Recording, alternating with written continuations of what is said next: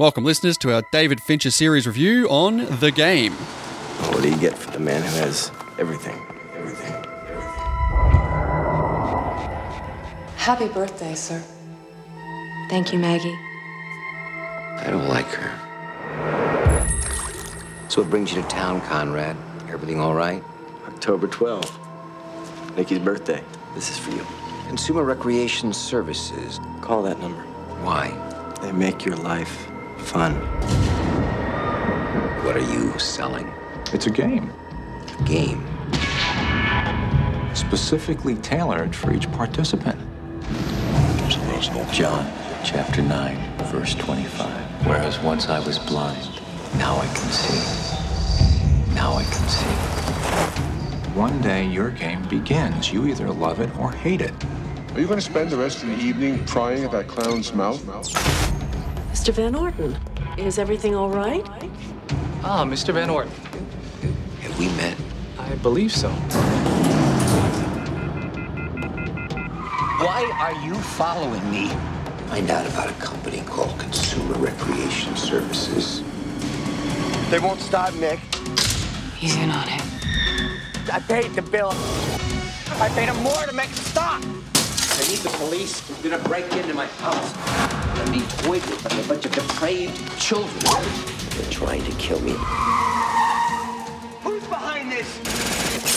Who did this to me? Why? This is all the game. Ah! Right now, I am extremely dangerous.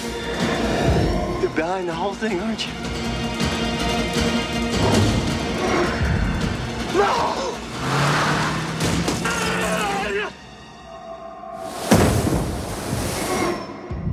They make your life fun. So The Game, released in 1997, directed by, of course, David Fincher, his third film. The plot of the story is after a wealthy banker is given an opportunity to participate in a mysterious game, his life is turned upside down when he becomes unable to distinguish between the game and reality. Starring Michael Douglas, Sean Penn, and Deborah Kara Unger. We spoke about Deborah Kara Unger recently. Do you remember this one, Dean? Yeah, she was the chick that wasn't in that poker movie with Michael Imperioli. Wow, your memory is spot on there. The Stu Unger story. That's what it was. Yes. Yeah. How weird that her last name's Unger. What was she in? Because I remember I said to you she was also in Crash, the James Spader one. What movie were we actually doing? You remember all these little facts and trivia, but you cannot remember the movie we broke down that she was in. I mean, terrible. Oh, I do remember. The weird one. Val Kilmer was in it. The weird one? What's the Val Kilmer one called? I don't even know what it's called. You're terrible. Is it V? The Salton Sea. Volton's V, yep. Where did I get V from? Oh, Val. That's where, you idiot. Wow. All right. Music by Howard Shore. We've spoken about Howard Shore before. He is a 3-time Oscar winner, most notably for the Lord of the Rings trilogy. Trilogy, or did he win for all of them, Hendo? I believe he won for the first and third one, and they didn't nominate him for the second one. Fair enough. Cinematography by Harris Savides, who also did another David Fincher film in Zodiac. I forgot Fincher did that one, because we've already done that, so we're not redoing it, obviously. No, obviously. It was actually director Jonathan Mostow who was originally attached to this project, and they were going to have Kyle MacLachlan and Bridget Fonda in the lead roles. Who is Kyle MacLachlan? He's the main guy from like the Twin Peaks show. He was in... Oh, that guy. Yeah, I know him. Yeah, you know it? Awesome, Yep. Cool. Have you ever seen Twin Peaks? No, I've not seen a single thing about Twin Peaks. I mean, it's so well regarded, but no one ever talks about it. Well, David Lynch. Everyone loves a bit of Lynch. So Fincher came on board. He said he liked the various plot twists. He brought in Andrew Kevin Walker to rewrite the screenplay. Andrew Kevin Walker had just worked with him on Seven. They ended up making the character of Nicholas a bit more cynical in nature from what they originally had intended. Bit of a happy-go-lucky guy, was he? Much more happy-go-lucky than what he ended up being. So according to Fincher, there were 3 primary influences on The Game. There was Michael Douglas's character was a fashionable, good-looking Scrooge, lured into a Mission Impossible situation with a steroid shot in the thigh from The Sting. What? Fashionably good-looking. Is that what you said? A fashionable, good-looking Scrooge. Okay, I guess. I mean, fashionable. It's so hard because, fashion changes. Fincher actually intended to make the game before 7, but when Brad Pitt became available for 7, they had to put that project as top priority, obviously. It was actually announced that Jodie Foster was going to be starring in this film. However, Fincher was uncomfortable with putting an actor and a movie star of the stature of Jodie Foster in a supporting part. He considered rewriting the character of Conrad as Nicholas's daughter so that Foster could play the role. However, Michael Douglas didn't like this idea and requested it to change the character to his sister, which then Jodie Foster found peculiar because Douglas is almost 20 years her senior.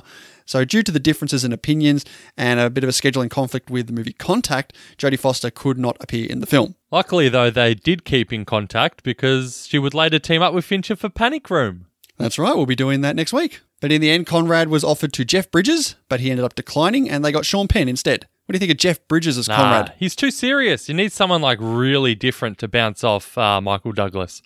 Fair enough. Going back to Jodie Foster, though, she alleged that she and Polygram, the company that made the film, had orally agreed that she would appear in the film. Nice. And when this didn't transpire, she took out a $54 million loan. Damn it, I almost got through it. I thought you were going to hold your composure there, Hendo, but you've let yourself down yet again. I can't help it with you fucking asshole. She took out a $54 million lawsuit against the company, and the matter was settled out of court. That is a ridiculously large amount of money. I don't think she got that amount. I think she would have got. But yeah, like she's suing them for much, much more than she would have ever earned from doing the movie. Yeah, well, why not? Because she knows she probably knows they're going to settle it out of court, and it's going to probably go back down to the amount she got. Yeah. It's good, though, that didn't poison her relationship with Fincher. No, because it had nothing to do with Fincher. It had everything to do with the company. Still, do you really want someone on set who's liable to sue you? Well, he didn't get sued. He doesn't care. She's still one of those people, though. One of those I'll sue you people. Nobody likes those people, Hendo. Well, maybe there's some trivia about something that happened in Panic Room coming up. We'll find out next week. So for the visual look of Nicholas's wealthy lifestyle, Fincher and Harris Savides wanted a rich and supple feel and took references from films like The Godfather, which featured visual appealing locations with ominous intentions lurking under the surface. Once Nicholas left his protective world, he and Savides would let fluorescent neon signs and other lights in the background be overexposed to let things get a bit wilder out in the real world. Did you pick up on any of that? Did I pick up on the fluorescent lighting? I think there was one scene maybe when he walks into his house. I think if you look closely in the background on the wall, there's a little bit of it. A little tiny bit in the big overexposed neon scene. Yeah. Very subtle, Fincher. But this was released on the 12th of September in 1997 with a runtime of 129 minutes with a tagline of, "What do you get for the man who has everything?" Good tagline. Strong. Yeah, I like that one. Budget of $50 million and worldwide grossed $109 million. So probably broke about even. Yeah, but it probably did even better though because he'd just come off 7. I imagine if this had come before 7, it probably wouldn't have done 109. Yeah, can you imagine that? From the director of Alien 3. Like, oh, God. So David Fincher actually admitted in interviews that he is not proud of this film. He has explained that he was constantly fighting with the executives and that he agreed with his wife. How would you say this name? C-E-A-N. Cian. Nice, I like it. Cian Chafin, or Chaffin. How would you say that? I'm sure she's chafing. Chaffin. Happens to the best of us, Hendo. Let's be respectful. Cian Chaffin, who actually produced the film.